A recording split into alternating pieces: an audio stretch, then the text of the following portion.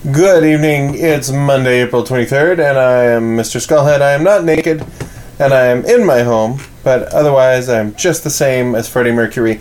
We're gonna bring in Jick here right about now, so let's give him a call.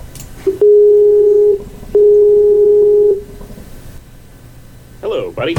Hey, Holmes. How's it going? It's going pretty well. Got my beer, got my chill on. I'm ready to relax. What's a chillon? Is that like a new kind of dog? Well, normally you wear it on your chin and it's a chinchilla, but since it's on the desk in front of me, it's just a chilla. It's not like a chillum, which is a particular sort of pot smoking device. It's like a chisholm, like the Chisholm Trail. Oh. It's like some jism. Yeah, I don't know. Did you ever encounter a chillum or anyone talking about a chillum? I haven't. As far as I know, it is just a pipe, but it is a pipe with no bend in it. So it's sort of like the slide of a bong, but it's meant to smoke through your mouth. I've always heard those called like oneies or one-hitters. Well, I think that's the one-hitter is small. It has the same form factor, but it is small, and it is meant to take one hit, whereas a chillum is like a 9-hitter. Ah. If it's a no-hitter, then you can take it to the baseball arena with you. Mm-hmm. And I'm going to stick with arena because that's what my brain said first off, so... Yeah, people playing in the baseball arena? Yep. Oh, man. How you been, Mr. Scully? Head? Skull? Scully, Mr. Head? It's been good. We hosted a bachelor party on Saturday night. That was pretty awesome. Who was the stripper? No, nobody was the stripper. Oh. I stripped some cables so that I could plug my speakers back in the basement. Ooh. So I was the stripper. We did a pedal pub though. That was cool. Oh, is that a thing where you I never really understood how those things worked because when I first saw one and I thought, oh man, that is awesome. I then talked to somebody about it and they were like, no, that's not how those things work at all. Well, describe your experience. Okay, so it's like a trolley-looking thing, right?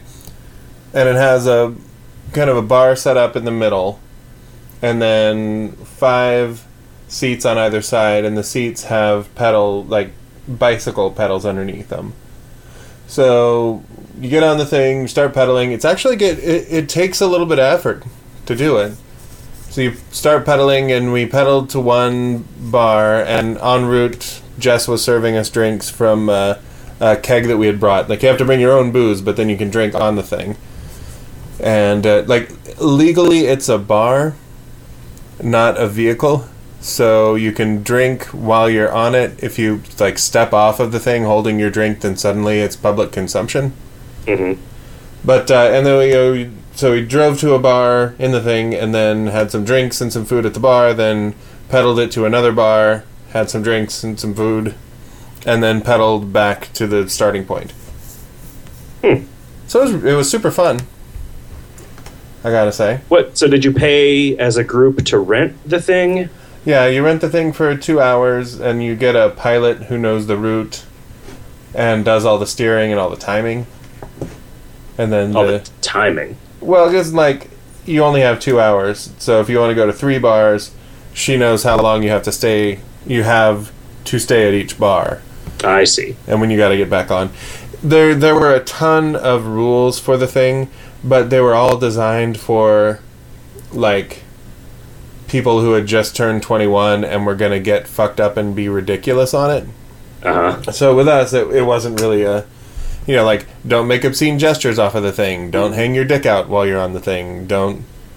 She said, if you say anything lewd or obscene to a minor, I will kick you off. We said, wow, where did that rule come from? She said some drunken asshole was yelling at a 10-year-old to show him her tits. Oh man, wow. That is both horrible and awesome at the same time. It's hilarious.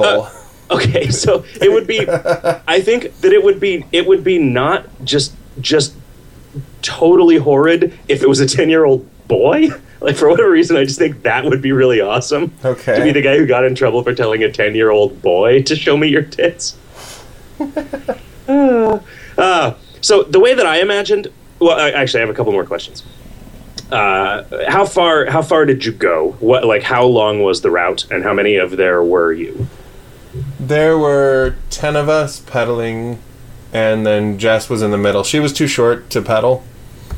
Oh. So she just got to stand and serve beer. So that seems like a weird design flaw, because she's not, abnormally short. 5'2" is their cutoff. Or 5'3" is their cutoff. She's 5'2". But her legs are as long as mine, so she probably could have done it. But, somebody had to serve the beer. On the way back, the bachelor opted to sit in the back. And we couldn't say, it's your day, dude. Go for it. So this was a bachelor party where there were girls? No, it was just... Jess is the best man for this wedding. Okay. So she threw the bachelor party, so it was 10 guys and her. So, things got a little wild. Yeah, I can imagine. I don't know. So we did the pedal pub. We went and back. How far did you go on the thing? It couldn't have been more than a couple of miles. The thing goes... The top speed of that thing was 5 miles an hour, and I doubt that we hit that unless we were going straight down.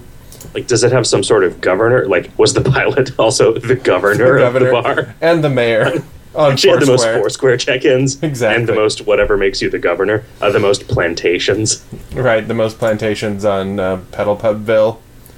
So what I imagined, whenever I saw one of those things for the first time, I thought, that is fucking great. You can just run up there, get onto it, start pedaling, order a beer, drink your beer, and then get off of it. I imagined it just running throughout a college area or, whatever bar neighborhood, just in a cycle, right? And so it was like a fun way to get from place to place. In a world of people who aren't assholes, and a world of personal responsibility and not oppressive legislation, that would totally be what it was. Oh. I get. But, so they have them they come from the Netherlands, where things are a little more chill. Do they fit it with amphibious wheels with pedals, with fins on them? You can imagine at 5 miles an hour, it took them forever to get it over here. Yeah, wow. But they, it's in the rules they said, we understand that some of these things may seem a little bit arbitrary and some of it may seem silly, but it's amazing that we can even make this work at all in a regulatory and legislative climate like the U.S. So everybody just be cool and we'll have a good time. Yeah. Yeah, it's more I guess it sucks that we don't live in a world where that is just a given. Right, that don't be a dick is not something you have to say. Yeah, I almost think, maybe I'm wrong about this. Maybe this is one of those things. Every once in a while, you think, well, I don't want to be the asshole that says, everything in Europe is just so much more enlightened. Oh, have you heard of this thing, Nutella? Oh, I love it. Have you heard of this one beer? They had it everywhere there, and it's so much better than American beer. But one thing about the just sort of general European approach to life that I think that we might be able to benefit from is fucking let people start drinking before they're driving and out in the world and able to get arrested for shit. And you know what I mean? Sure. Let people get that shit out of their system when they're 14 and you can still ground them. Right. For fucking shit up. And then by the time you're old enough that you can, maybe you have to be old enough to drive before you can get on one of these things, or maybe you have to be 18 or over to get on one of these things. And then you're okay. You're not some fratty douche who's gonna get the outfit in trouble. Do you think that would work here, or do you think there's something about the way that American culture operates that just means we can't do that? I've heard that you have to choose, or, nobody chooses, it just kind of evolves, that you're either a drinking culture or a driving culture, and we are a driving culture. The U.S., we have personal relationships with our cars, we're in love with the car, and we've built our entire civilization around needing a car to get places, so we can't really be a drinking culture. You can't have somebody get their driver's license at 16 and start drinking at 18. Yeah. I mean, I wonder, I don't know of places that are an exception to that rule, but I also don't know that I know of other places that have what I would call a driving culture. I mean, so you think like Germans like cars and driving fast, right? And they are certainly a drinking culture. Can you get around German cities? Without a car? Yeah. Yeah. I mean, I think the thing, you can get around any city that is more than 70 years old with a car, or without a car. Right. Right? I mean, maybe not 70 at this point, maybe 100 at this point. Like, you can get around New York, you can get around Philadelphia or Boston, even San Francisco, right? Like, but, yeah. If it's a place that already had public transportation before, say, the 90s, then you can. Yeah. And I mean, I guess any place where you that's not a bus, because just nobody rides the fucking bus unless they have to. But people will ride the BART because it's great to. Yeah, I mean, I think that in San Francisco, people ride the bus. Yeah. I guess if you're already on the BART and then you just have to take a bus a couple stops, I could see that. Yeah, I mean, there were a lot of places. It depends on where. Like in my experience, it depends a lot on where we're staying.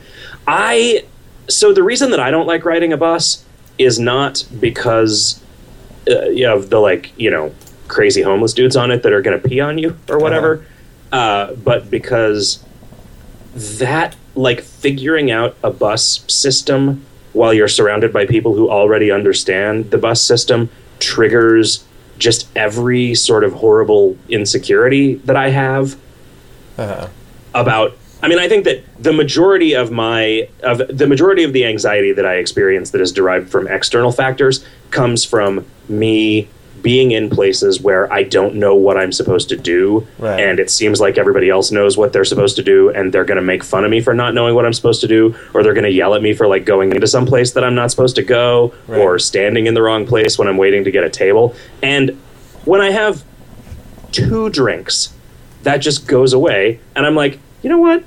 If somebody, what is the worst case scenario for somebody yelling at me because I'm standing in the wrong place? I learn where to stand, and this one dude who I'm never going to see again yelled at me. Why the fuck does that seem like it's the end of the fucking world if I walk into this place in the middle of the afternoon instead of at 11 o'clock at night after 9 beers? Mm-hmm. But it's one of those drug realizations that never survives a bad night's sleep.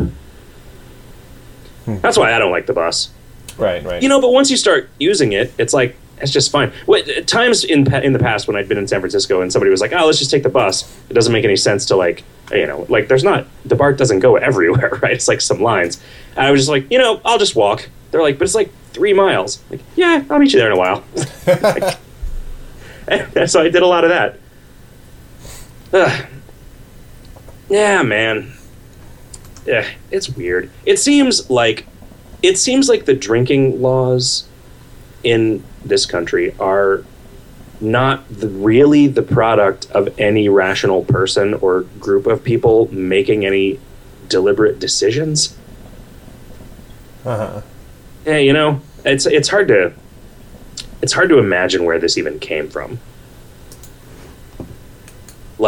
Why is that a thing?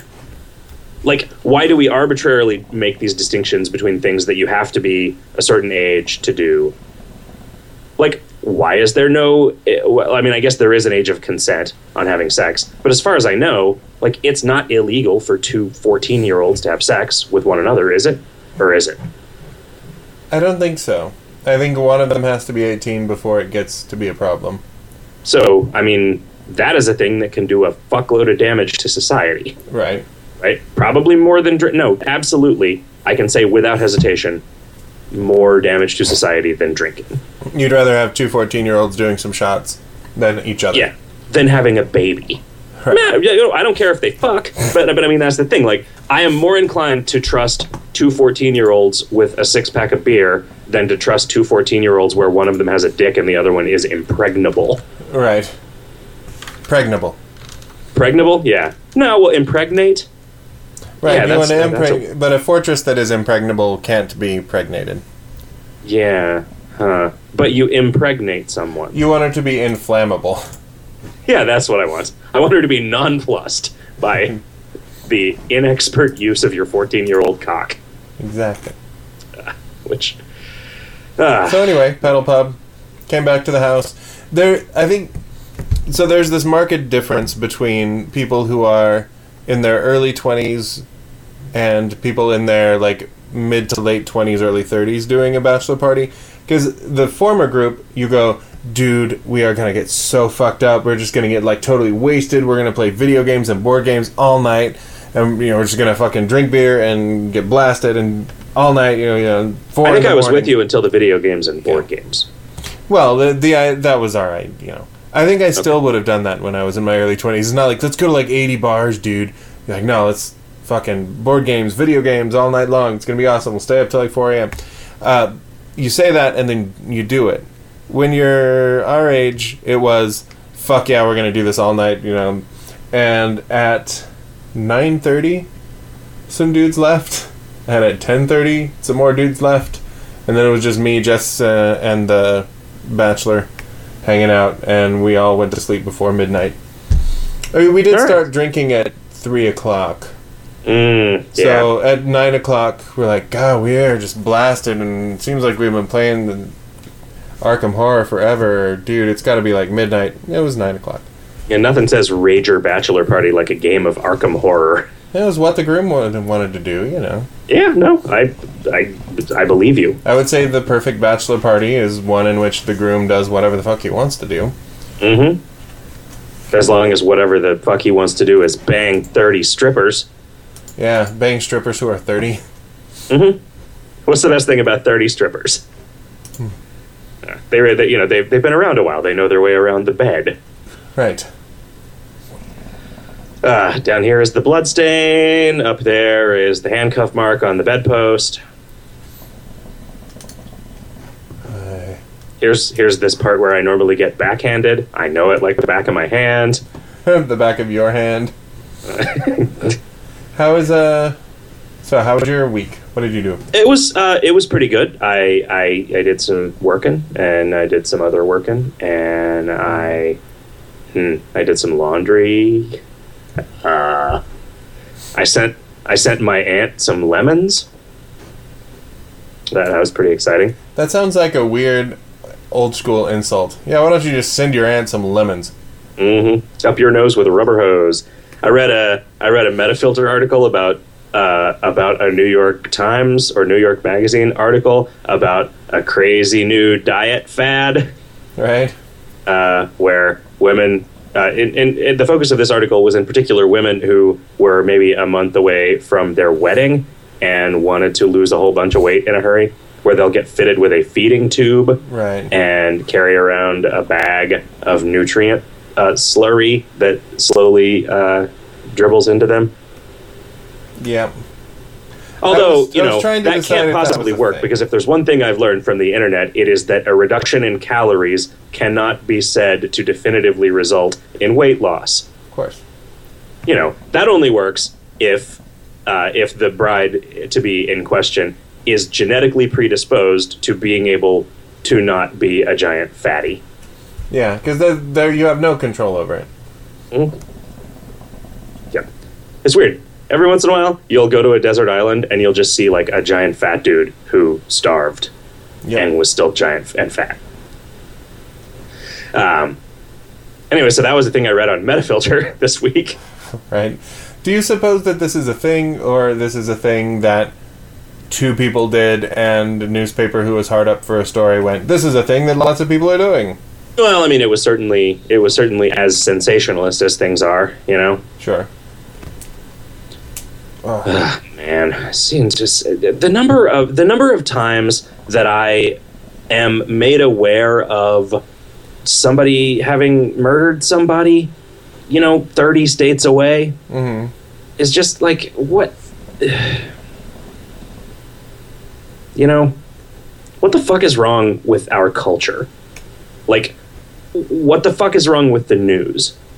That it has become a thing where, our goal is to be as popular as possible as opposed to being as informative as possible.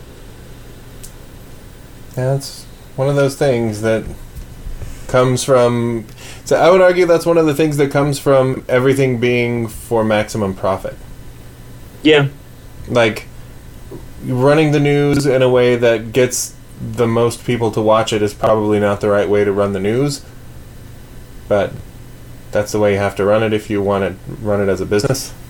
Yeah, and I mean, it seems like there is probably some danger in letting the government fund and therefore control the news. Some slight. Well, I mean, there isn't in a situation where you can trust the government, right? Not that that situation necessarily exists anywhere, much less here. Yeah. But yeah, I mean, that's why we've got things like PBS and NPR. Why is it that the news outlets that do ostensibly get taxpayer funded are so liberally biased? Because reality has a liberal bias. Because people who are okay with tax money going towards things that are non-essential in like a survival sense are more inclined to get into that kind of thing. I think that the right-wing news outlets have become so dedicated to a narrative that is not true that anything that just tells it straight looks liberal. Like somebody who reports, so there was this climate change paper that came out, and 120 scientists signed on to say that this looks pretty likely, and 10 of them said that it didn't, is a liberally biased piece. Mm-hmm. Because it didn't say alleged climate change paper and 10 brave scientists stood up in defiance of the government-mandated status quo, etc. Mm-hmm. Yep. Hey, you know what else I did this weekend? I went and saw Cabin in the Woods. Hey, did you enjoy it? The Cabin in the Woods? I did. Good. Can we talk about it? Can we issue a spoiler alert and say that if you haven't seen Cabin in the Woods, here I'm comfortable saying this. If you haven't seen Cabin in the Woods, stop listening, whether you want to see it or not. Because if you don't want to see it, you need to want to see it. So start wanting to see it. Skip forward, say 8 minutes. So it turns out it was actually about 15 minutes and 19 seconds. So you should fast forward if you don't want to hear these spoilers to about the 38-minute mark. Although I just realized that I need to alter that depending on how long this little miniature recording is. So I don't know what the fuck to do. Yeah, I'm going to put what'd you think, buddy? I'm going to put in chat, we're going to talk about Cabin in the Woods, and we'll let you know when it's over. I rather enjoyed it. I didn't think that it was scary for the most part. No, there were some jump scares. Yeah, like the whole concept was super interesting and maybe a little bit creepy. Yeah, but I mean, it definitely say, was like scary. Horrific as an idea. Right. Boy, did I enjoy it a lot. I just finished reading the IMDb trivia on it, which lists the list of possible threats that were on the whiteboard. Uh-huh. Yeah. Including the Hot Stuff was fairy. amused to see Kevin as one of them. I did like witches and sexy witches. Yeah. I liked that they had the sugar plum fairy on there, and that sounded completely innocuous when I saw it on the board at the beginning, but then that's the girl in the tutu whose mouth is just a meat grinder. Yeah. And that one, when afterwards, when we were talking about it, thinking about the things that were sort of clued or cued by the objects that different people were messing with in the basement, the correspondence between that and the music box did not occur to me at all. We were trying to figure out what the movie reels were all about. I was thinking some kind of like The Ring kind of thing. Okay. Although they did that with the Japan part, but I thought maybe that was something, some pissed off ghost coming out of that made sense. Yeah. I liked the puzzle sphere. I thought that it was neat that if the Hellraiser concept, I'm curious about this, right? it was weird to me to see the what do you call those guys from Hellraiser? Cenobite? Yeah. Well, I hope that the quality of the Skype call isn't tanking, because you sound like a robot down a well to me right now. You sound fine to me. I've got everything on. So it was weird to see the Cenobites, but not Jason or Freddy. And I wonder if that was just a licensing thing. Well, they called it the Lord of Pain and Pleasure. So they kind of genericized him and made it look like somebody who would have fit in with that crowd, but not one of them specifically. Yeah, so I think you can get away with that in a way that, like, Dream Monster with Burned Face doesn't really translate, or like Serial Killer and Hockey Mask. Like, there's only one of those. Yeah, I mean, that's the thing, though, is the guy with the machete, well, I mean, really, is the guy with any sharp implement and the ski mask more Jason than a guy with weird metal coming out of his face and a puzzle box? Like, I understand what you mean, right? But, like, you know, you couldn't do Camp Murderer, but then that would just be like a burlesque dancer with a knife. Obviously, obviously a pastiche in the way that I think you can get away with, like, of the same clan as these guys instead of, like, obvious stand-in for this other guy. Yeah. But I wonder, I mean, my impression was that, like, I wonder if, like, the people that owned the Hellraiser property gave them permission to do that, and the other people did not. Because it did seem weird that, like, because, I mean, I feel like there is no reason that Jason Voorhees is not in the pantheon that the Wolfman and the Mummy and the Swamp Monster are in, right? I mean, they're like, those guys share a sort of temporal, like a contemporaneity. Like werewolves and vampires are older. Well, sure. But I mean, just like specific movie style version. I feel like the way that we think of vampires is very much a product of that sort of matinee movie period. Yeah. Right. And the way that we think of werewolves, and like all of the tropes got established, the particular Americanized version of those things. Yeah, you know, I can't say that for sure. Looking at the number of, like, and I'm curious as to whether all of the disparate vampire myths were just some natural thing that emerges from you know, whatever gives the appearance of a collective unconscious, or a collective unconscious, if there is one. But, like, is the reason that there is a vampire myth in every culture because there was some proto-vampire myth in early, like, not quite caveman, but not quite disseminated throughout various different easily identifiable tribes? Right. Human culture? You know, did somebody just think of that and it evolved, or is that just, is, like, the monster that drinks your blood, is that just a powerful enough idea that it simultaneously occurs to every culture, and that's why there are so many weird variants on it? I would think it's that. Yeah. So, yeah, I mean, I wonder how much of what was, I mean, I guess Dracula, right? Like, I think Bram Stoker's Dracula is, I mean, the movie, of course. That's where, I think, as far as I know, that is where a lot of our ideas about, you know, like being able to turn into mist, being able to transform into a bat. Yeah. Whatever, right? Like, being from Romania. It's probably not original, but yeah, you know, I think Jason and maybe to a lesser extent Freddy. I feel like Freddy has, because Freddy talks, like, there's a lot more sort of modern copyrightable character in there, right, than just guy with a mask. Yeah, and there's guy with a mask. There's sadistic demon. Seems like a bigger category than just quipping Lord of Dreams dude. Yeah, like a revenant alleged child molester. Right. Fucking. I guess the story, right, was that he did kill some kids.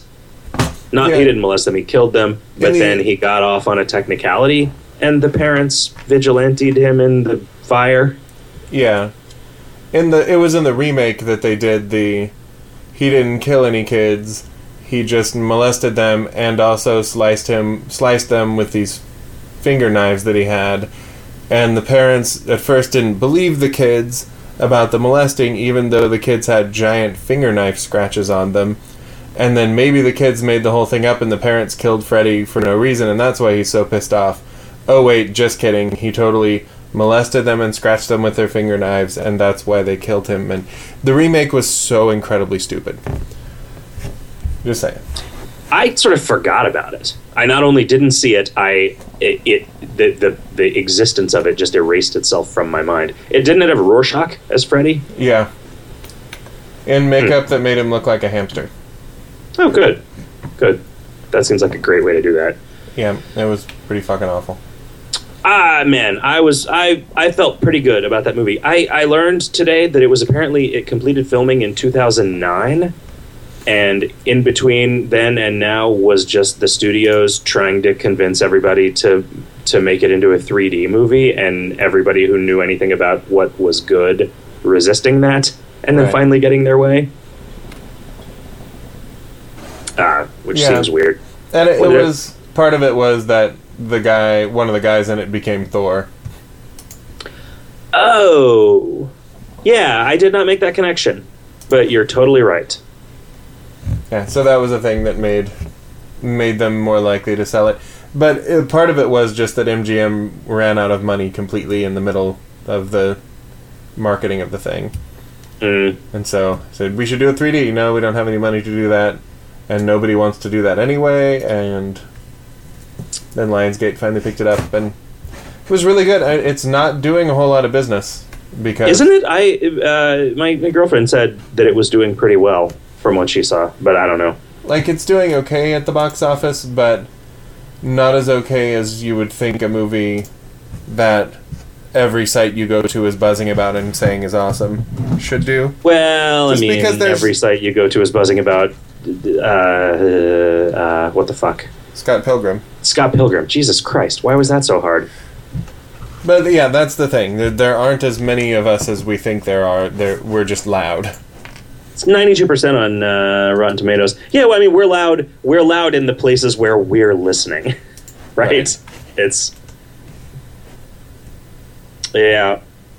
Oh man, it's so good. It's so good. Box office over 27 million. Do we know what the budget was? I'm sure. That's sort of hard to say. Even if you see the numbers, they don't really mean anything because you don't know how much additional money was spent marketing it, or does the budget include marketing, or... Right. I don't know. Do we know anything about anything? Very highly rated on Rotten Tomatoes, though.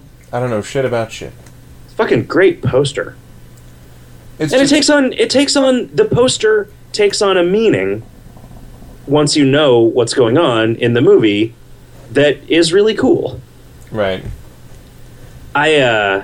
First of all, I love the fucking actor, the guy that was the dad in 6 Feet Under and the older DEA agent in that David Russell movie, Flirting with Disaster. Uh-huh. The older of the two, like, sort of guys in charge of the operation. Those characters were just so well done. Right? The like just genuine sort of like the angst about what they were doing that was swallowed because they had to put on a brave face for the troops, you know? Yeah. Like, just that didn't need to be there, but it added so much to those characters. Yeah. So good. So good. This is one of those things where, like, talking about it makes me realize that it's even better than thinking about it made me think it was. Oh, yeah. And the surprise cameo at the end was excellent. Yeah, okay. I could have done without that. What, with Sigourney Weaver? Well, not necessarily. Like, I could have done without the person that shows up at the very end and is basically like, hey, in case there are any dumbheads in the audience who don't yet understand what's going on, even though we did a really good job of showing you and not telling you in a way that slowly revealed what was actually happening over the course of this thing and made you feel like you were a party to the realization rather than, whatever. I don't know what the alternative to that is. We're just going to just come right out and tell you everything. I think we're just going to spell it out, the new character. I think that her character served a purpose. And I think that there were things that she said that weren't obvious from looking at it. Were there? Yeah, I think so. I thought her character served a purpose. Because the characters hadn't figured everything out yet, and they deserved to know by the end of it. And it set up the stakes for that last 15 minutes, and then did not back away from just ending the fucking world, which was fantastic. Yep. Yeah, okay. I mean, I guess when you think about it in terms of you putting it that way, like the characters deserved to know. Right. Like that's, yeah, no, okay. Fair enough. Fair enough. Yeah, it was interesting, like, the lengths that they went to establish the characters as being like just sort of implausibly perfect in the beginning. Uh-huh. You know, like everyone is a supermodel genius. Right. And then how they like they turn knobs to make the people behave more like the archetypes that the ritual requires them to represent. Yeah, I loved like him turning in the Thor guy turning into the jock, and somebody going, "Why is he calling that guy a nerd? He's on an academic scholarship. I mean, he plays a little bit of rugby, but what the fuck?" That was kind of beautiful. And I guess in a way, like I'm glad that the guy who was the scholar was not like Poindexter. Right. You know what? The one performance that I did not care for was the stoner guy. Really? Yeah, I don't think it was bad. It's just not what I wanted. I don't know. It seemed like a put on. He was the one who, of all of them, seemed like he was reading lines in a voice that was not his own. Huh. I guess that means it's a bad performance if it makes you aware of that, but I don't know. Maybe other people didn't feel that way. I didn't feel that way because I was used to that actor and his mannerisms from Dollhouse. Oh, I didn't know that guy had been in Dollhouse. Yeah, he was the kind of nerdy brain guy on the Dollhouse. The Fool. That's pretty good. It's pretty fucking good. I heartily recommend it to any and everybody. I'm probably going to go see it tomorrow again. Oh, yeah? I'm going to reward myself for my days spent working my ass off on the basement and sit in a movie theater and watch, if I can, that and American Reunion. Aha. I have not yet seen that. I thought on Sunday, I was like, hey, we can make this a weekend where we go to see 2 movies, but then there was nothing else playing that I had any interest in seeing at all. Yeah. That happens a lot. To me. That happens a lot of the time to me. Well, anything else going on that you want to chat about, or should we dive into this motherfucking forum thread? Let's get into forum thread. Let's type spoilers over in the radio chat. Yeah, boy, when I said 8 minutes, I was way off. Maybe when it's time for the podcast to go out, I will edit in myself saying how many minutes that actually was. 15 minutes and 19 seconds. So that people will know to skip ahead. Because we're continuing to talk about it. It strikes me as sort of a dangerous move to release a movie that you really can't know a lot about it going in if you are to enjoy it. Right? That's like dangerous ground to tread. I never saw any advertisement for this movie other than the posters anywhere. Huh. I feel like I've gone to more. I think in the last year or so, I have gone to probably across the population, a very above average number of movies, but certainly for me, lifelong total, except when I was working at the movie theater, I guess. But having not seen any previews for it at all, I was like, you know, that's weird. Like, this is one of those things like Paranormal Activity or the Blair Witch Project or whatever, where it seems like a dangerous move to release something that only works if it's got a kind of a grassroots marketing campaign, because you ruin it by doing traditional marketing on it. I thought so, but then I saw the trailer for it pretty early on, and the trailer sets up that there not only is there the cabin, but there is this shadowy organization manipulating them to the even all the way to, like, I think we can get downstairs, and then showing them going through into the other building. And I still thought it wasn't ruined. Yeah. Huh. Okay. All right. I don't know. I'm glad that people warned me not to know anything about it going in, and I'm glad that I didn't. Mm-hmm. But I guess it's one of those things where there's no way to know, right? There's no way to know whether your experience would have been ruined by changing your expectations. Maybe it could have been even better. I don't remember what all previews that I saw, but I remember, except for the Stephenie Meyer movie, thinking that every single preview that I saw looked awesome and that I really wanted to see it, including, and this surprised the fuck out of me, I actually am pretty excited to go see Abraham Lincoln Vampire Hunter. Really? I thought that trailer was horrible. Really? Yeah, I think conceptually it is fucking garbage. I think that it is just like the most, it might as well be Revenge of the Bacon Pirates, you know? For how just like horseshit nerd meme pandering it is. Right. And I hate, I don't know anything. I don't really know anything about Pride and Prejudice and zombies, and I don't really know anything about that, that whole oeuvre, but I don't like it, based on what I think it is. But man, I am such a sucker for that visual style. Like, I went and saw that fucking horrible Benicio del Toro Wolfman movie, and I don't regret it. It was terrible, but it looked fucking amazing. Right. Right, like, any situation where somebody spends $1 million to show me some footage of, like, just the scariest forest ever is just fucking awesome. Like, I will gladly participate in a culture that produces stuff like that, no matter how little actual merit it has culturally.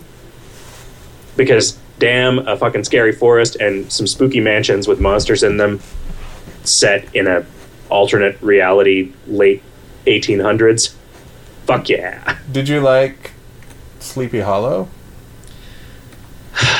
Because that was that kind of thing. Okay, so here is the thing. At the time that I saw that was at the height of my just sort of affected cynicism that you get in this modern world when you're young and trying to be cool. And now that I'm older and more comfortable in my skin, I have gotten to the point where it's like, you know what? I'm just going to let myself be entertained by this. Like, I'm not going to go into this thinking, oh, that's so stupid. Oh, that's such bullshit. Oh, I can't believe, man, what I would have done if I was doing... Because, that's not helping. Yeah. All it's doing is making it so, like, I am embarrassed to experience actual emotions. And fuck that. Like, of all the things that you should be embarrassed about, like, letting your heartstrings get tugged on by something that is designed to tug on your heartstrings is the fucking last of them. Right. And I feel like I go into cultural stuff now with such a more open point of view than I used to, that maybe now I could watch Sleepy Hollow. I think if Edward Scissorhands had come out when I was 25, maybe I would have hated it. Huh. It's possible that that's not true. And every time I think, fucking Tim Burton, stop with this bullshit. Everything that you make is terrible. This is so dumb. Like, there were a lot of people who felt that way about Edward Scissorhands, and I would rather live in a world where Tim Burton is trying stuff. Right. I guess, though, to be fair, and to clarify that particular point, I would rather live in a world where Tim Burton was producing novel IP, rather than one where he just kept doing his Tim Burton-y take on some old shit. There is something that is definitely missing from later Tim Burton stuff, though. I feel like Edward Scissorhands had a lot of heart to it, and almost starting with Sleepy Hollow, it was just kind of slick. But Sleepy Hollow was not, if not licensed, adapted. Yeah. I guess everything is adapted, right? Like, I mean, like, he could have made Edward Scissorhands without, in a way that you wouldn't really feel any sympathy or empathy with Edward, and you would feel like the, like, suburban family was just completely grotesque and stupid. But you kind of feel for everybody in that movie. Yeah. In a way that you just don't, and, like, Sleepy Hollow on... Well, like, Big Fish kind of got that heart back, but... Yeah, Sleepy Hollow was I tend to not think about that. I understand that. But but Charlie and I mean, the Chocolate Factory, totally that was slick Big and Fish snarky. was the original. Big Fish was an original property, right? Big Fish was not an adaptation of it. What else has he done that was book, his own? Big Fish was a book. Oh, was it? Yeah. Oh. So okay. That wasn't an adaptation. Well, shit, I did not know that. Well, like Charlie and the Chocolate Factory owed a whole lot more to the book than to the previous movie, and that was just a pilot ass. Very, very much to its detriment. And slick. Just, you don't give a shit about any of these people. He let Johnny Depp do some weird combination of Michael Jackson and Captain Jack Sparrow for it, and yeah, I don't know. The trailers that we saw for in front of Cabin in the Woods, I thought that none of them, except the Avengers, looked like it was worth seeing. Oh, really? Abraham Lincoln was like this. I actually liked the concept and the backstory and thought the trailer looked like shit. The Raven with John Cusack as an action hero looked pretty fucking ridiculous. I did not. That preview was not on there. The ones that I saw were Looper. Looper looks amazing, yeah. Yeah, it really does. I mean, I am fucking super, super stoked for Joseph Gordon-Levitt. Right. Like, because that guy, he was on Loveline at some point, I want to say in, like, the late 90s. And it was like, hearing it was like, wow, this is just a fucking great story. I'm so happy for this kid, and his heart is totally in the right place. Because, like, he didn't fall into the, like, horseshit child actor trap, right? His parents didn't try to rip him off. His parents were like, hey, there's no reason that you shouldn't have a fuckload of money when you're an adult and can start making decisions about stuff. Right. So let's be sane about this. And so he just ended up with enough money to, like, kind of just do the stuff that he wanted to do creatively, and it wasn't dreck. Like he had an interest in making things that were good. Whether they were or not, I don't know, right? But at least he was trying, right? It wasn't like he was trying to like be as famous as possible or whatever. He was just like, I just like want to use the resources that I have to advance causes that I believe in, and the causes that I believe in are like sweet movies about stuff. Right. Well, just seeing him getting back together with the guy who did Brick is worth seeing it, because Brick was incredible. So I'm pretty excited about that. I forget. It was Dark Shadows, and Dark Shadows was fucking... That trailer looks awful. I did not see that one either. Fuck, man, I don't remember. But there were just, like, there were 3 times that I did the, like, thumbs up to my girlfriend, like, yeah, we're fucking seeing that. And only 2 of them did she respond by just, like, sort of shaking her head and casting her eyes down, which is what almost always happens when I do that. Like, I am pretty sad that I did not get to see Journey to the Mysterious Island in the theater. In iPop in 3D? I mean, okay. That was one of the ones where we got, because of that screening thing that Roy hooked us up with, like, we could have gone to see that for free, but something else came up that night, so we didn't end up going. And I was like, oh, well, all right, I have to go see this while it's in the theater, because I was really excited about it. Okay. Dude, I fucking love Dwayne The Rock Johnson. Well, sure, but yeah, I mean, okay, I'm not going to watch The Tooth Fairy because of that, but, like, Dwayne The Rock Johnson, you know, what I would watch is, like, The Scorpion King. Even though it's terrible, it's got, like, fucking giant armies of sand dudes fighting fucking monsters and shit, you know? Like, that's awesome. Oh, boy, I will go pay some dollars to look at that on a screen, is what I will do. And I expect that the same things happened in Journey 2, The Mysterious Island. Hey, Journey It's 2, full title. The Dwayne The Rock Johnson Tour de Force, Journey 2, The Mysterious Island. Man, I wish I could remember what other preview that I saw. There was one more that I was like, oh man, that looks fucking awesome. Yeah. The other movie that I considered going to see, just to let you know what kind of headspace I'm in now, is Wrath of the Titans. Okay. Because, you know, I mean, I went and saw Clash of the Titans in the theater, and, it could have been worse. I feel like stuff like that, if I didn't have a kid, I would probably still be doing that. I would go see something like that. Yeah, if going to see a movie wasn't such a precious commodity, time-wise. Yeah, because there were times when we would just go to the multiplex without checking times and see what was... Because we just wanted to watch a movie.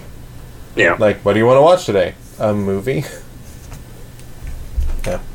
There was that day at, I don't know if it was the last Comic-Con or the one before that, where we just went to the movies all day. Huh.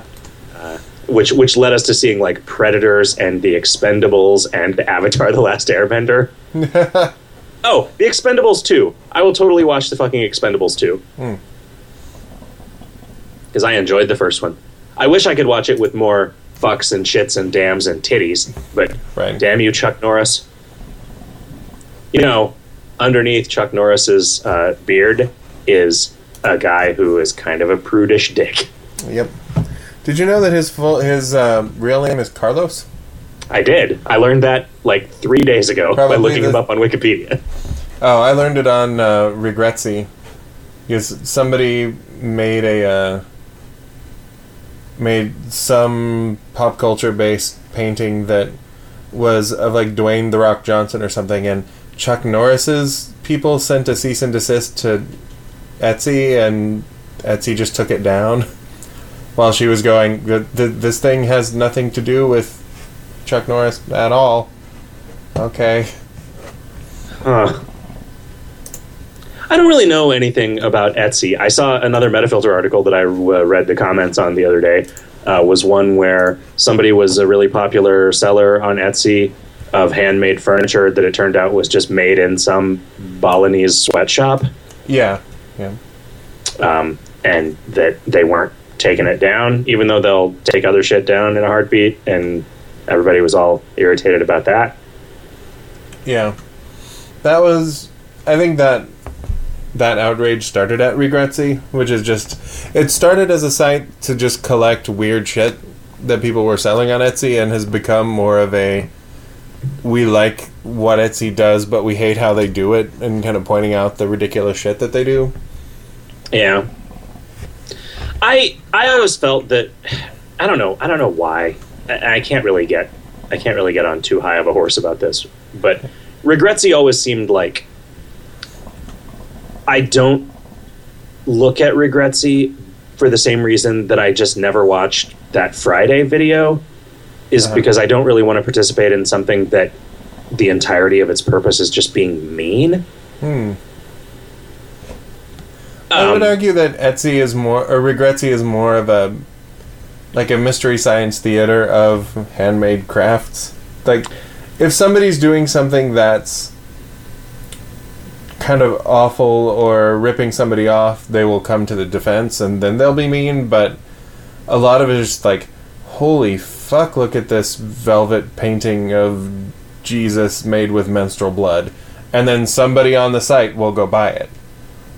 Like, getting stuff listed on Regretzy is one of the best ways to sell things from Etsy. Yeah. I don't know. No, I mean, a lot of people who... I read Failblot, like... A lot of people who have been featured there have gone on to become members of the community. It's a rare enough occasion when somebody gets upset about being listed there that they tend to talk about it for a while. Yeah, I mean, I guess... Do you always know if you've been featured on Regretsy at this point? Like, will somebody go and tell you? Probably. Because, I mean, like at the very least, you are a member of the Etsy community. Right. So, yeah. What do you say we take a break at least long enough for me to pee, but probably longer, and then come back and actually talk about the Kingdom of Loathing? Sounds good. Remember the Kingdom of Loathing? Do you want to cut our break a little bit short? Maybe do a 12-minute since we're starting a... Well, we're starting on time, but... Sure. 12 minutes.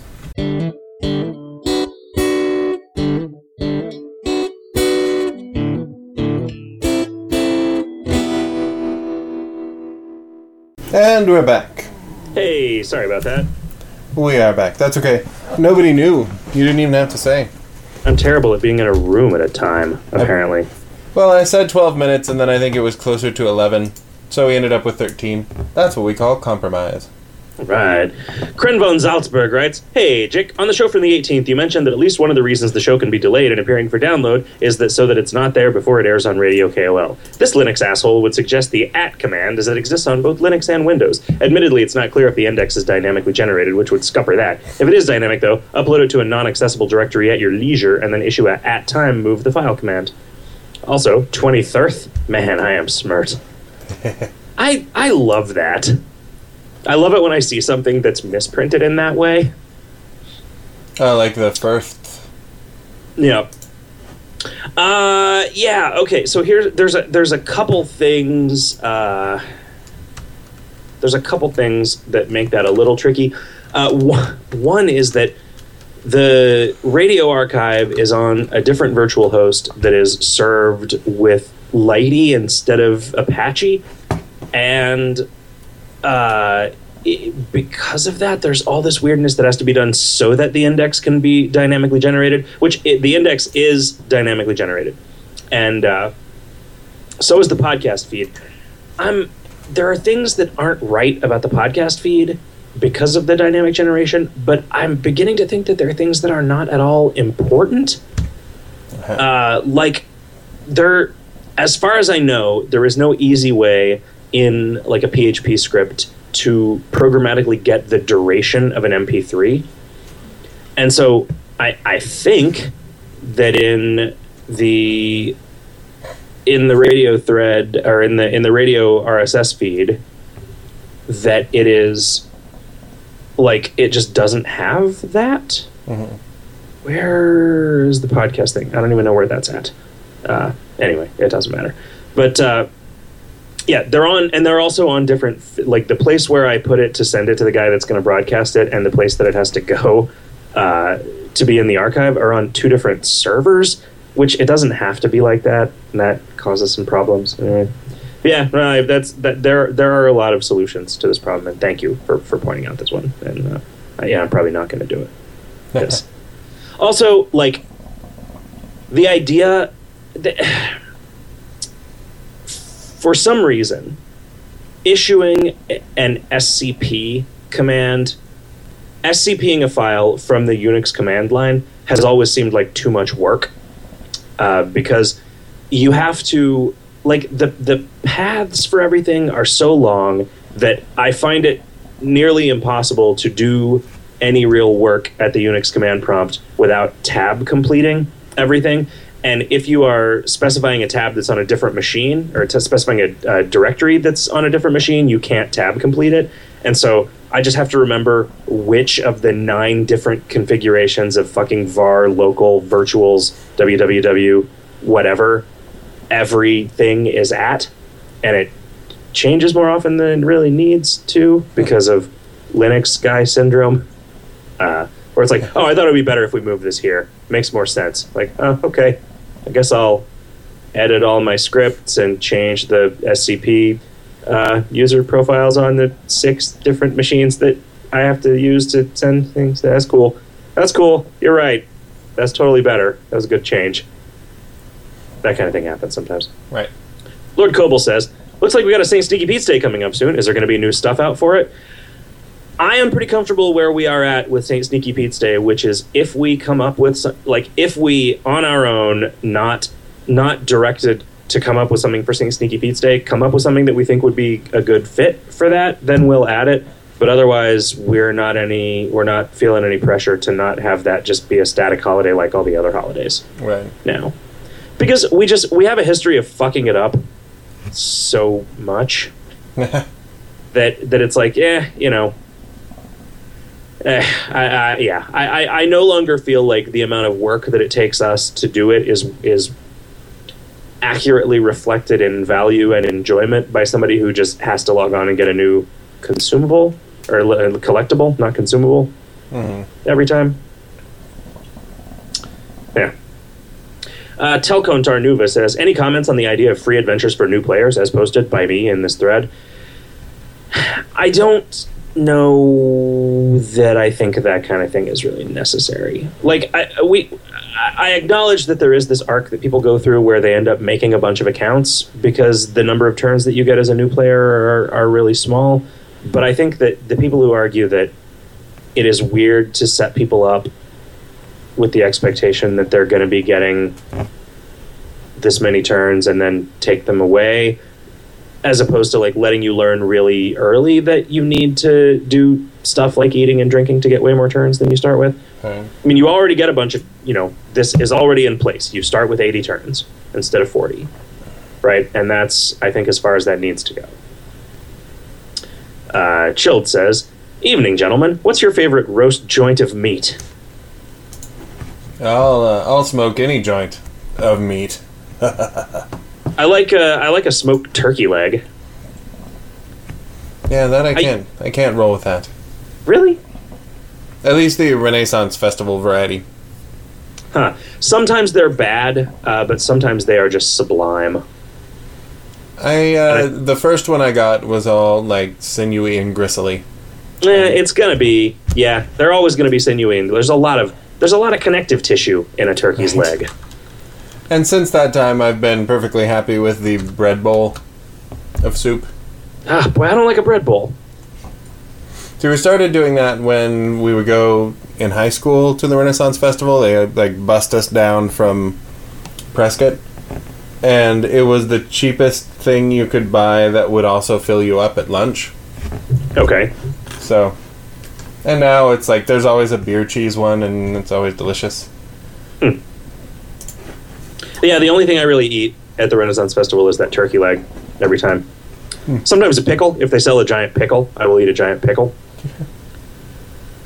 What kind of meat do you like? Yeah, I like beef and turkey, chicken.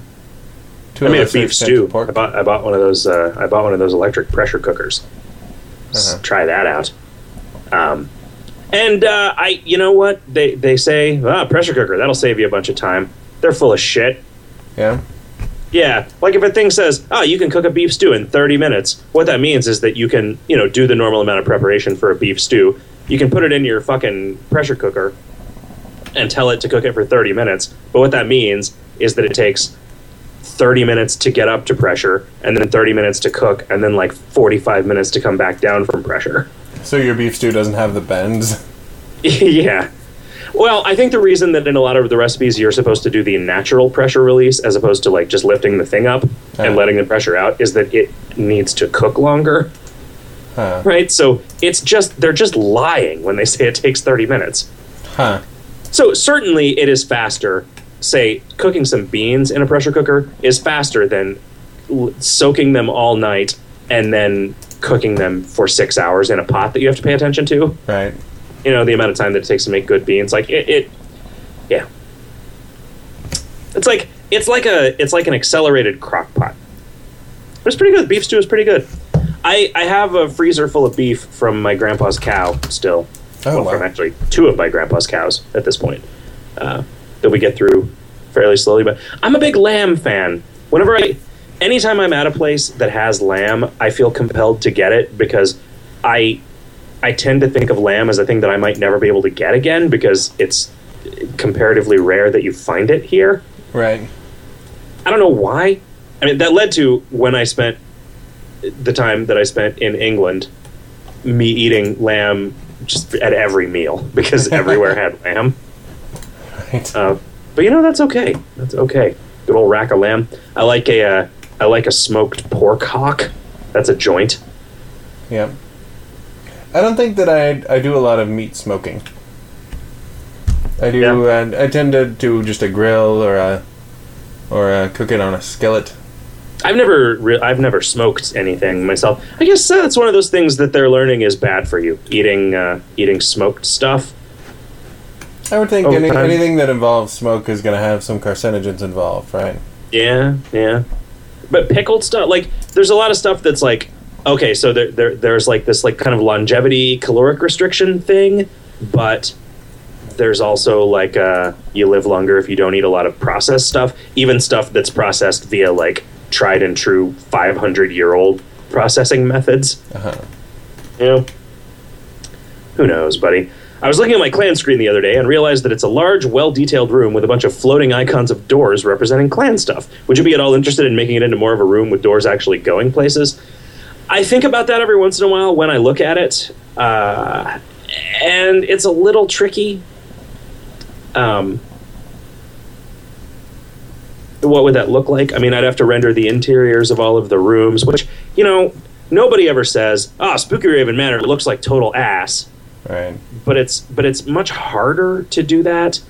I find, for whatever reason, that drawing the interiors of buildings, I have to put almost no detail at all in the rooms because once you've rendered both walls and left room for a label, there's just almost no space to put anything. Yeah. So it's fine if it's a kind of room where you just want like everything against the back wall or whatever. Sure. But yeah, I don't know, it's weird. And finally, who do I have to kill to get a version of Banishing Shout in the main game? Would you still be averse to it if, say, it was limited to one monster at a time, was 100 MP per cast, and was at an old faction level of effort to acquire? I mean, that's pretty power creepy, but no, I actually like that idea. And it's not who you have to kill, Chilled, it's who you have to blow. That's right. The way we say it here in America. And in both cases, the answer is, oddly enough, pantsless. Yeah, it's weird. Underscore Voss says, have you read Al McCoy's book?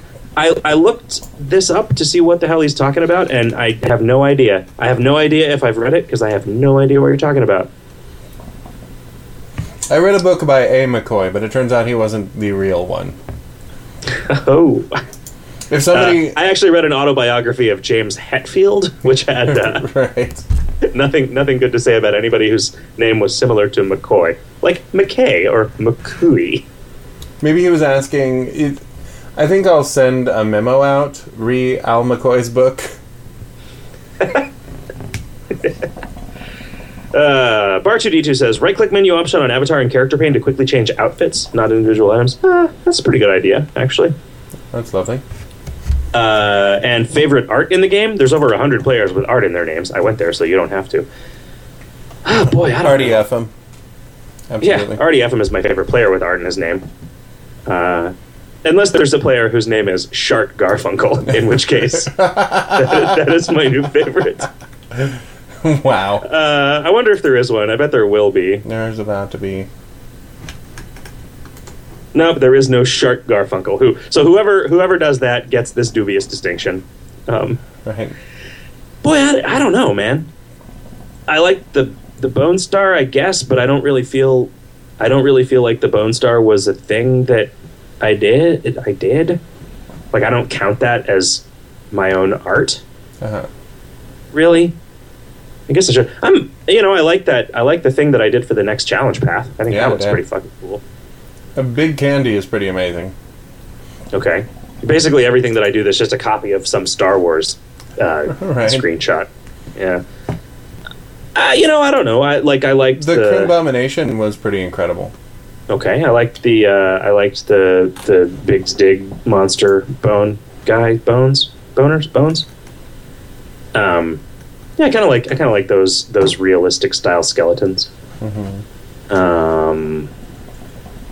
Sometimes like environmental stuff works pretty well. Like, I like the new tavern. I look at the new tavern and I think, wow, that I sort of can draw now. Yep. Sort of. So that's pretty cool. Yeah, what else? I don't even know. I like the new Cobb's knob too. I think that made that look a lot more like a thing without really sacrificing how it is, you know? Right. Let's see. WVO Coin says, "Hey, you guys got linked on Topless Robot today." I don't know what Topless Robot is. What is Topless Robot? It's pretty cool. Is it? It's a video game talking place. Oh, is it? Yeah. The top 10 familiars. That's pretty cool. That is pretty cool. 2. What sorts of real-life technology do not exist in the Kingdom? The Kingdom has fax machines and arcade machines and boomboxes, but I can't think of much that's more technologically sophisticated except on the airship. Is the level of technology about the same as our tech from the 80s? I'm sure. But it's a different, like, it's a divergent path, right? Like, the arcade machines in Kingdom work by effectively sucking you briefly into a magical parallel dimension. Oh, they do, right? That's actually written, huh? Yeah, so it's like you stand in front of this thing and you grab the joystick, and a magician has created this little pocket universe. Yeah, the joystick is actually a magician's dick. Exactly. And in exchange for one hand job, he will lead you on a pocket universe adventure. You have to play a little pocket pool with him first. Yeah. So the arcade cabinets are just a magician dressed up as an arcade cabinet with his dick sticking out the joystick hole. This is canon. Things we say on the radio show are definitely part of J&S canon. Yeah. Which is the only good canon. Yeah. We don't really think about it that much, I think, in general. I guess there was a little bit of... The fax machine was a little dubious, but... Yeah, I mean, in as far as, like, a fax machine is a thing that I hate, it was easy to put in some sort of horse shit about it. Right. I mean, there were always robots and stuff, right? Like, yeah. I think of KoL as more of a, like, Discworld kind of universe, where they have a lot of technology, but it's just thinly... It's magic dressed up pretty. Yeah, but also, like, modern times exist as distant lands, sort of. Right, that didn't quite stick the way that we wanted it to. Didn't it? Well, we started out with that idea that, like, distant lands is going to be, like, modern-day America, and then it's also Japan. Oh, is it? Yeah, because, like, the Pokemans come from over there. And well, but we have Pokemans in America. When we put that vending machine with tentacle rape manga in it. Right, and schoolgirl panties. Right. Maybe it's just in America where everyone is forced to dress as a schoolgirl. Boy, is that an America I would like to live in. I think that's my sole platform when I run for president. Sorry, just the ladies and just the sexy ladies. Right. Furthermore, just the sexy ladies. 3. There are a lot of pro-vegetarian books out there, so the New York Times is currently running a contest inviting readers to respond to these books by submitting essays that make the strongest possible case for eating meat. What do you think about them framing the contest this way? What would your essay say? I mean, I think they can frame a contest however they want it, right? Right, that's lovely. I mean, I think there are not a lot of people pushing an anti-vegetarian agenda. Right. Because not being a vegetarian is sort of the status quo, and you don't need to push an agenda for the status quo. So, I mean, in a way, this is like, write up your best proposal for White History Month. Except not really, because you're pissing off vegetarians and not black people. Right. I mean, I think that you can not eat meat, and you can be healthy not eating meat if you have the advantage of the little that we do understand in this modern era about nutrition. Right? I think it would have been pretty fucking hard to do in a state of nature. And I don't know. I mean, I guess for a time, I don't know, will primates eat like a weasel? They'll eat bugs. Right. Baboons will eat monkeys. Okay. If they can get them, yeah. I mean, it does seem like, as I understand it, there has enough time passed, as they understand it, enough time passed since we discovered cooking that we did evolve in an environment where we had mastered fire, Right. like dietarily, right? And so it's one of those things where it's like, well, if nobody had ever eaten meat, we probably wouldn't have survived this long. Yeah. We don't have to now, but I think that there are some arguments that, like, well, I don't know. I don't actually remember which. I think I've seen this argument in both directions. That if you took the land that it took to raise livestock, you would be able to grow enough food to feed more people than the livestock can feed. Right. But then I've heard the opposite of that. Yeah, there was a friend of mine in high school who quit eating beef, particularly because he said it was an inefficient way to use calories to feed cattle. Which, okay. I mean, I think in Arizona, it is an inefficient use of land to do it, but you wouldn't be able to do anything else with that land, right? Like, Right. a single cow can wander around on 5 acres and find enough scrub to survive, and I think you would be hard pressed. You would have to spend a lot more water to grow enough crops to feed the people that one cow would feed in this environment, when you couldn't just, like, occasionally unseal your container of water and give the cow some water to drink. But I don't know. I don't particularly have a cow in that race. People can be vegetarians if they want. I mean, back in the day, I would have said, well, we have canines and we have molars, so we have teeth for grinding and teeth for tearing flesh, and there's no reason to not eat meat. Like, cows are fucked anyway. What are they going to do if you don't eat them? And meat. Well, I mean, they only exist because Right. we eat them, right? I mean, and meat is delicious and leather is awesome. But as I get older, just like, eat whatever you want. Don't bug me about it. Like, if you're proselytizing, then you're an enemy. But yeah, really, if you're proselytizing anything. yeah. I remember, I think it might have just been some random guest on, like, a Jordan Jesse Go or something, talking about how he stopped being a vegetarian once when he saw his buddy eating a steak, and he just, like, smelled the steak and looked at it and just had such a physical reaction, just, like, mouth-watering, and just wanted to reach across and steal it from his buddy and just fucking eat it, that he's like, you know what, like, I'm pretty sure we're supposed to want that. Right. So my feeling like it was unnatural is just wrong. Right. I don't know. I mean, the like, our teeth are made to eat meat is a little... It's hard to, like, make that point without also acknowledging, like, yeah, we're really not supposed to drink milk as grown-ups. Right.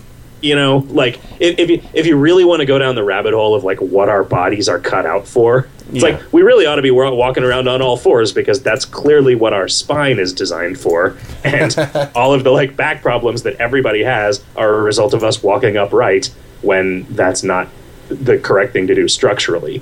Like, whatever.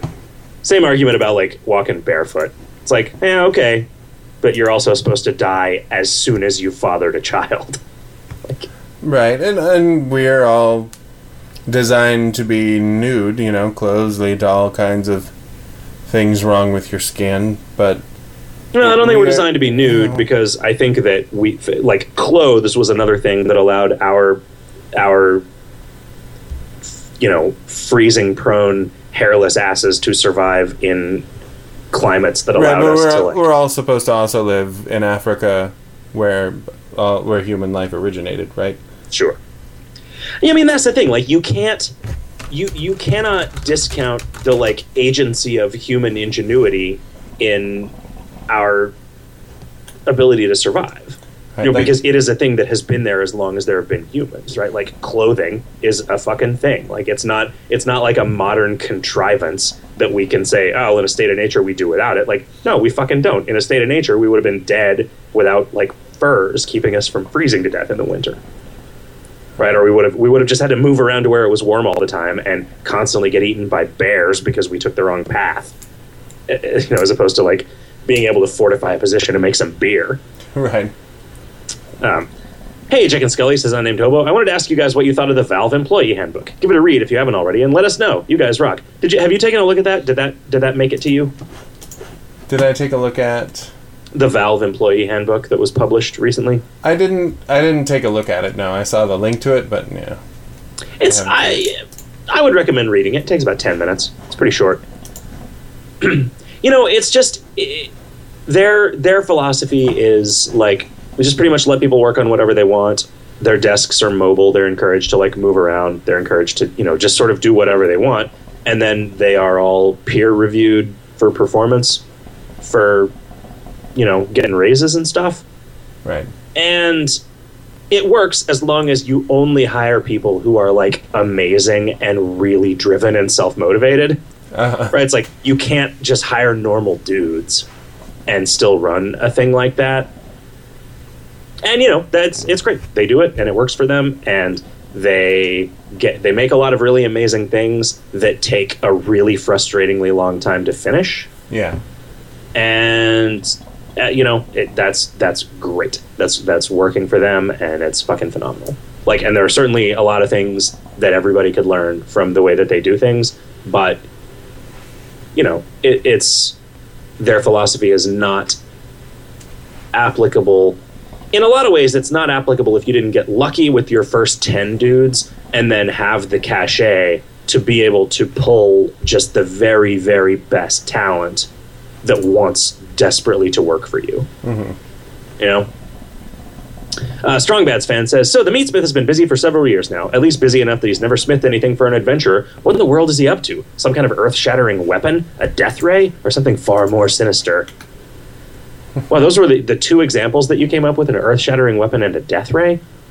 Are kind of the same thing. Yeah.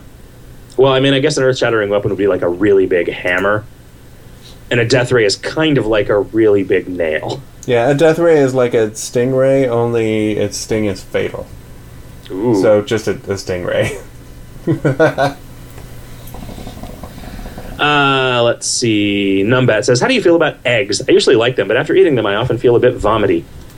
I really like eggs, but I do often notice, like, the only time I ever notice my breakfast sort of coming back on me a couple hours after I eat breakfast is when I've had eggs. And I don't know if that's because they have a very distinctive taste. Yeah. The burps from eggs are impressive. Yeah, I mean they get pretty foul pretty fast. Yeah. My mom had has a weird food allergy to eggs, where it doesn't mess with her digestion really, but it makes her irritable and mean. Huh.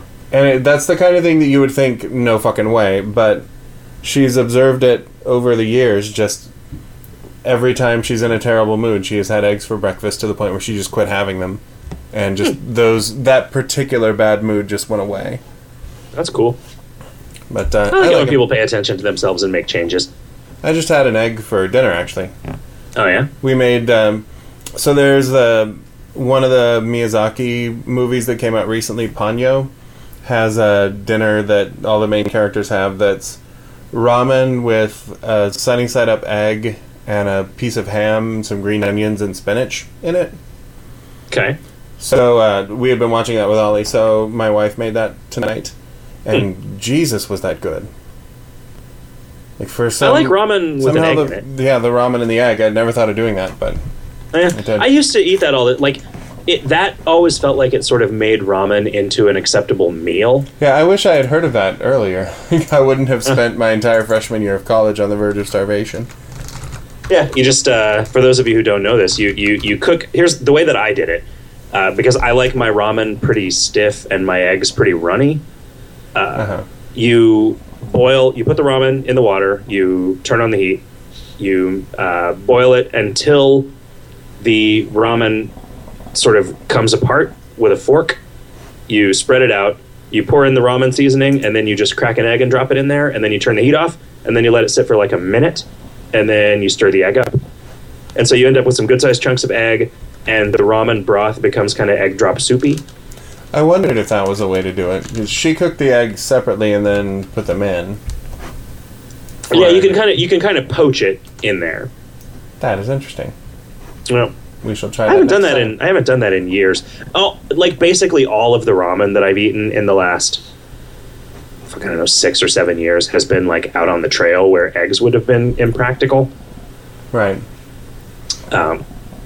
And also, you don't have a stove, or I don't have a stove the way that I do it, so it's harder. I did try it actually when I was just sort of experimenting at home with like things that you can cook just by boiling water and then pouring them into some other vessel. I tried doing ramen with an egg because eggs will keep for a couple days if you can keep them from breaking, so you could take them with you for the first part of the trip, but it didn't really work. Right. Like just boiling water and then pouring it into the thing with ramen and putting an egg in there. The egg absorbs too much of the heat and then nothing really cooks. Mm-hmm. 2, have you ever considered using banner ads in the game? Nope. Absolutely not, and never, ever would. I'm not even going to read the rest of your question. I would honestly rather like the game not exist and me have to go get a job somewhere than put banner ads in it. And I know that's stupid in some ways, but it's just so... It's so not the way I want the world to work, and just I don't want to contribute to living in a world where that's the way that it is. Yeah. Right? Yeah, I mean, be the change you want to see, right? Like that's my philosophy. That was my philosophy before I ever heard anybody articulate it that way. That's a pretty good way of articulating it. Yep. Hi, Chicken Scully, says Tawny Braun. I thought Tammy Brown is how I was going to read that. I really enjoy the game. The stuff you guys come up with to keep the universe expanding is consistently unexpected and amazing. Yeah, we keep our universe expanding the way that our own universe is expanding. My question is, how much influence does the player base have on new content that's created? I don't mean tweaks after new content is released, but do you guys ever see a suggestion and say, that's a great idea, and run with it? Yeah, we do. I mean, more often than not, if content comes straight from a player, it's because they will say, oh, you forgot to make this one particular really awesome and appropriate joke in this thing, and then we'll add that. But I mean, like a Naked Jew suggested once that if the Sleazy Back Alley ever expands into a zone the way that Cobb's Knob and Spooky Raven Haunted Pantry did, it should be a thing called Hobopolis. And then just like, oh, okay, Hobopolis, that's a cool thing. It's a big city full of hobos. And then we made that into something that was entirely other. But like, there's always been a lot of back and forth with the community, and it's always been really neat. I feel like it's both a thing where it gives us the constraints that creativity needs in order to be like feasible in the long term, and it gives the players a sense of participation and belonging in a thing that you don't often get in a situation like this. Mm-hmm. Yeah. M. Steeler says, any word on a booth for Phoenix Comic-Con? Can't remember when you guys posted your booth info last year, and while I know it's over a month away, I wouldn't mind knowing if ASIM will have a booth. We do not. A bunch of us are going to be attending Phoenix Comic-Con, but we sort of determined after last year that a booth wasn't worth it. Right. Because, we didn't... I don't know that we... with the way that Phoenix Comic-Con is attended, if we're really like meaningfully getting the name out there in a way that justifies us taking several days off work preparing for it. Like, I'm going to spend the weekend, and I'll probably do what I did last year, which is just get a hotel room down there and just spend the weekend sort of dicking around downtown and wandering around it, but we're not going to have an actual official presence. Fuzzy Balls will. So you can go get a shirt from Fuzzy Balls Apparel, or you can go get like 1,000 shirts from Fuzzy Balls Apparel. And we will probably put some kind of little promo thing on the freebie table, because that I think was definitely worth doing. Right. But yeah, I will be around. My goal is to play a bunch of board games and stuff. Edit. Secondary question. Is there any specific reason for the naming schemes on the assorted pirates at the Cove? The non-disguised pirates start with S, bars start with T, Fuckles start with C, poop decks with W, and below decks with G. No. I mean, I think we tried... we probably came up with one, because they all end with a Y, too, right? So yeah. We started thinking of words that started with a letter and ended with Y. Words that start with a letter. That was our first restriction. All right, guess we can only use words that start with a letter. Which was a bold step, I feel. I think some of the, like, we did the Grassy Pirate for the card game that didn't happen, and then we grabbed a couple of other ones from the card game, and then we noticed that they all had the same letter, so we just kept going with it. Yeah, I mean, I think the bar ones probably started because we wanted to do a tipsy one. Right. Yeah. Oh, I want to read a radio bugbear question before I forget, because I noticed this earlier and it's more appropriate for the Monday show. Yeah, ready? Rogue Cat says, Jick, learn from Mr. Skullhead and his slow speaking. It makes it much easier for non-English native listeners to follow the radio show. Really, man, relax a bit. Plenty of time, no hurries. Yeah. I only speak slowly because I get kind of dopey in the evenings. Yeah. I don't know. There's something about, like, blood sugar or lack of sleep or sex magic. Yeah, something. But there are times when it's really difficult for me to put sentences together and to figure out which word comes next. Mm-hmm. So I'll kind of pause and the sentences get really choppy and I talk slowly. It's also like this show is the only night out of any given week that I drink a single beer, and that's enough to make me slow down. Yeah, two would be okay, but one is going to slow you down.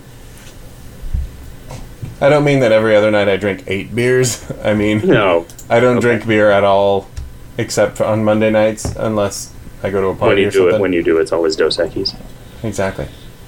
Yeah, I have been told by people who were not native English speakers that I was difficult to understand, both because I speak so fast and because I use so many idioms.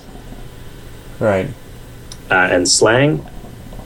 But yeah, I don't know. When I listen to recordings of myself, I think, Jesus Christ, man, why are you talking so fucking slow? Pick up the pace, asshole. Yeah. It's seriously, like, when I am...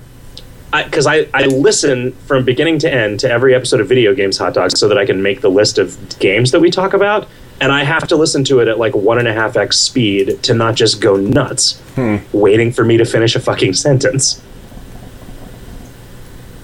Yeah, I don't know, man. I don't think I should or am going to make a concerted effort to talk any slower. Right. This is why, buddy who doesn't speak English natively. This is why your iPhone device, your podcaster blaster, whatever you're using, if you don't want to spend the money on an Apple product, your VLC media player. It will let you watch porn and listen to podcasts. Has a place you can slow it down. You can slow down the speed, and then Scully sounds like an anti-chipmunk, and I sound like a normal dude. Hello, anti-chipmunk. Wax says, if Boris doesn't have torso awareness, how is he aware of his manly nipples? Also, with that in mind, what if Boris is a woman? Are the nipples still manly? Yeah, big, coarse hairs all the way around them. It's gross. Mm-hmm. To Scully, when is Lars the Siberian making another appearance? His last one was April 1st last year. That isn't true. He was in the Comic-Con Choose Your Own Adventure. True.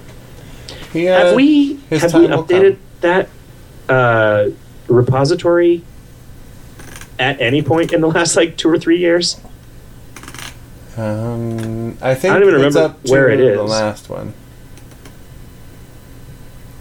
Yeah. Is it CYOA? Yeah. No? Huh. Well, there is a CYOA.asymmetric.net, but that was apparently just a place where I put some artwork for something for someone else to download.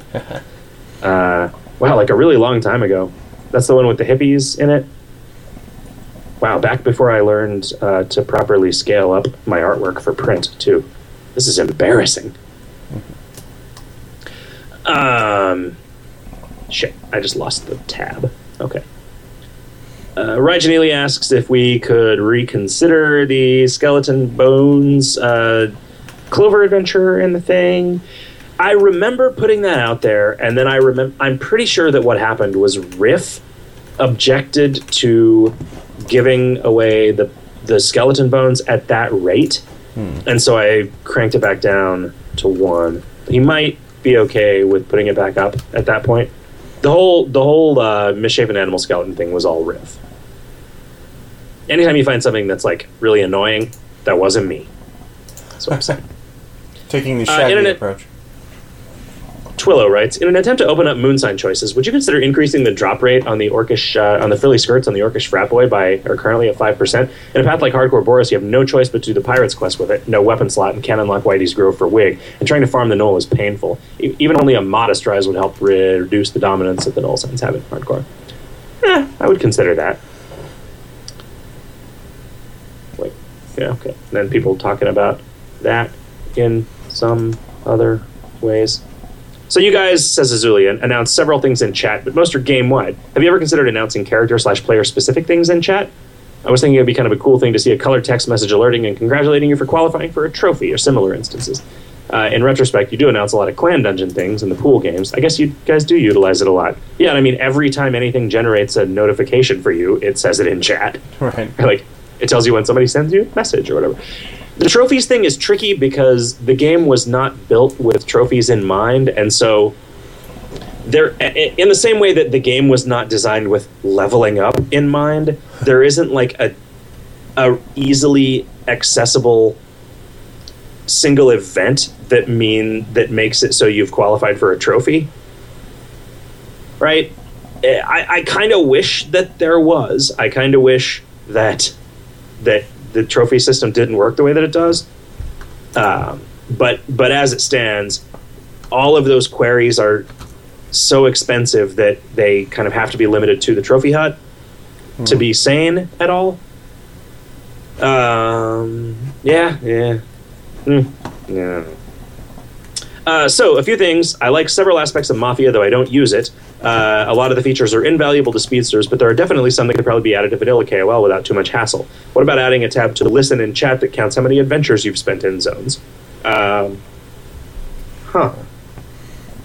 also, an option on buffs to recast them from their icon would be pretty killer. I want to do that, and I don't know why we haven't done it yet. Like, with so many effects, there is now just an obvious single source that is in the database for where they came from, that it would be pretty easy to generalize that. And would require only a few hard-coded edge cases. Part of it was turning potions into an actual category of item, as opposed to just a hard-coded thing that gave you an effect. Part of the reason for that, one of them was some bullshit in the old PvP revamp. Part of it is so that would be a generalized thing. I am definitely on board with that feature, and I just haven't done it, and I haven't told CD Moyer to do it. So it's like, it's one of those things like native tab chat, right? Like it's obviously a good idea, but it's one of 10,000 things that we could be working on. So like it's, tab chat got done. Like, I guess CD Moyer is, because he is a programmer and not a writer, probably the closest thing to like a labor kind of situation that I manage. And it's still fine to just kind of let him work on whatever he wants to, because he likes the game and is very industrious and like good at figuring out like what will be good for people. Right? But like, he got excited about Tab Chat, just started working on it without even telling me, and then it got done, and that's how Tab Chat got done. Like, he listens to the radio shows, figures out, pays attention to the kind of things that come up all the time, and then like, it's weird the way that the desire comes upon you to code something. Like, you suddenly have some insight about, oh, I just had an idea for like a clever way to handle this thing. I want to see if I can make that into like a cool, elegant thing that will work and be usable and make people happy. And then you just do it, right? But it's like, if you were punching a clock and somebody was telling you what to do, even if they told you to do that exact same thing that same day, it just wouldn't be as cool. So yeah, recasting buffs, another one of those things. Right. Let's see.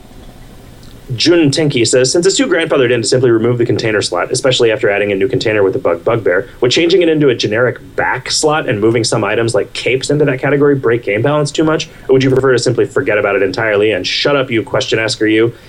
I mean, the problem is that it's just power creep, right? Like, it's just a new slot. It's a new slot. And I don't know that we want that. Right. Sure. we could. That would make sense, because I think everything that's in the container slot is the thing that goes on your back. But Scarfidin writes, is there any way that you can invert the XML feed for Video Games Hot Dog and Advice Hot Dog to show the most recent episodes first? As it stands, when I look at my reader, I have to scroll down a bunch to get to the most recent show, as opposed to the KoL radio show, which shows the most recent first. Yes. I don't know what that would do, though. The reason that I did it that way was because it acted screwy when you actually looked at the feed in iTunes when it was in reverse order. I mean, I would have to edit it all by hand, but there's no reason that I couldn't do it. I mean, every time I go in to edit that thing, which I do using Vim, the first thing that I do, because I don't know the keyboard shortcut to go to the end of the file, is to just type :9999999 enter.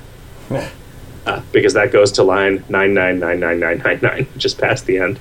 So I feel like for every person who would be happy to find out that I do all of the work on KoL using Vim, there would be that same person who would just be horrified by how bad I was at using Vim. Yeah. Can you elaborate on what was up with Wu-Tang and how he changed? Yeah, Wu-Tang, his special ability flag things were in the conditional field instead of the specials field, and so they weren't actually applying. Basically, he was meant... Let me look at him. He was meant to be a guy that you could only defeat using Way of the Fist skills, and that is because you can't stun him, you can't hit him with regular attacks. Well, okay, it's not that you can't stun him. You can't multi-round stun him. Like, he will always recover from a stun the same round. You can't hit him with regular attacks. He is 100% resistant to spells and to combat items. So the only way to kill him is to deal at least his hit points and damage using skills, which I guess they don't have to be Way of the Fist skills, but they probably would be, because why would you thrust mech or whatever? Actually, thrust mech wouldn't work because that relies on a regular attack, which would miss him. But you know what? Harpoon, the ever popular Seal Clubber skill, Harpoon, would also work. What, says I Eat It Sonic, is the typical design process for new items of the month? Is it different than designing other game content? This month was fairly typical in that we had an idea that we were pretty excited about, but was really nebulous and way too ambitious. And then one day I realized how few days were left until the first of the month. And I called a meeting and said, all right, we're not doing that. We're doing this thing instead. Although today went from 0 to what I think is a pretty awesome item of the month in an alarmingly short amount of time. Yeah, a good 45 minutes. I am pretty fucking excited about this thing. Just from a like us getting to play with. It's like this thing that I proposed to CD Moyer about. So the idea that you had that made it into a thing rather than just like a gamey game thing is awesome. And I had an idea on a way to make that into a like a reeler sort of thing that I posted in that wiki thread. I don't know if you saw it or not. And then CD Moyer was like, "Yeah, we totally do that." It was like one of those things where I wasn't sure if it was too weird or too like insane to do in a reasonable amount of time, but I am pretty fucking excited. Like game wise, like in terms of its actual impact on gameplay, it's not, it's nothing crazy, but it's just like a fun toy thing that I think is gonna be neat to see what people do with it.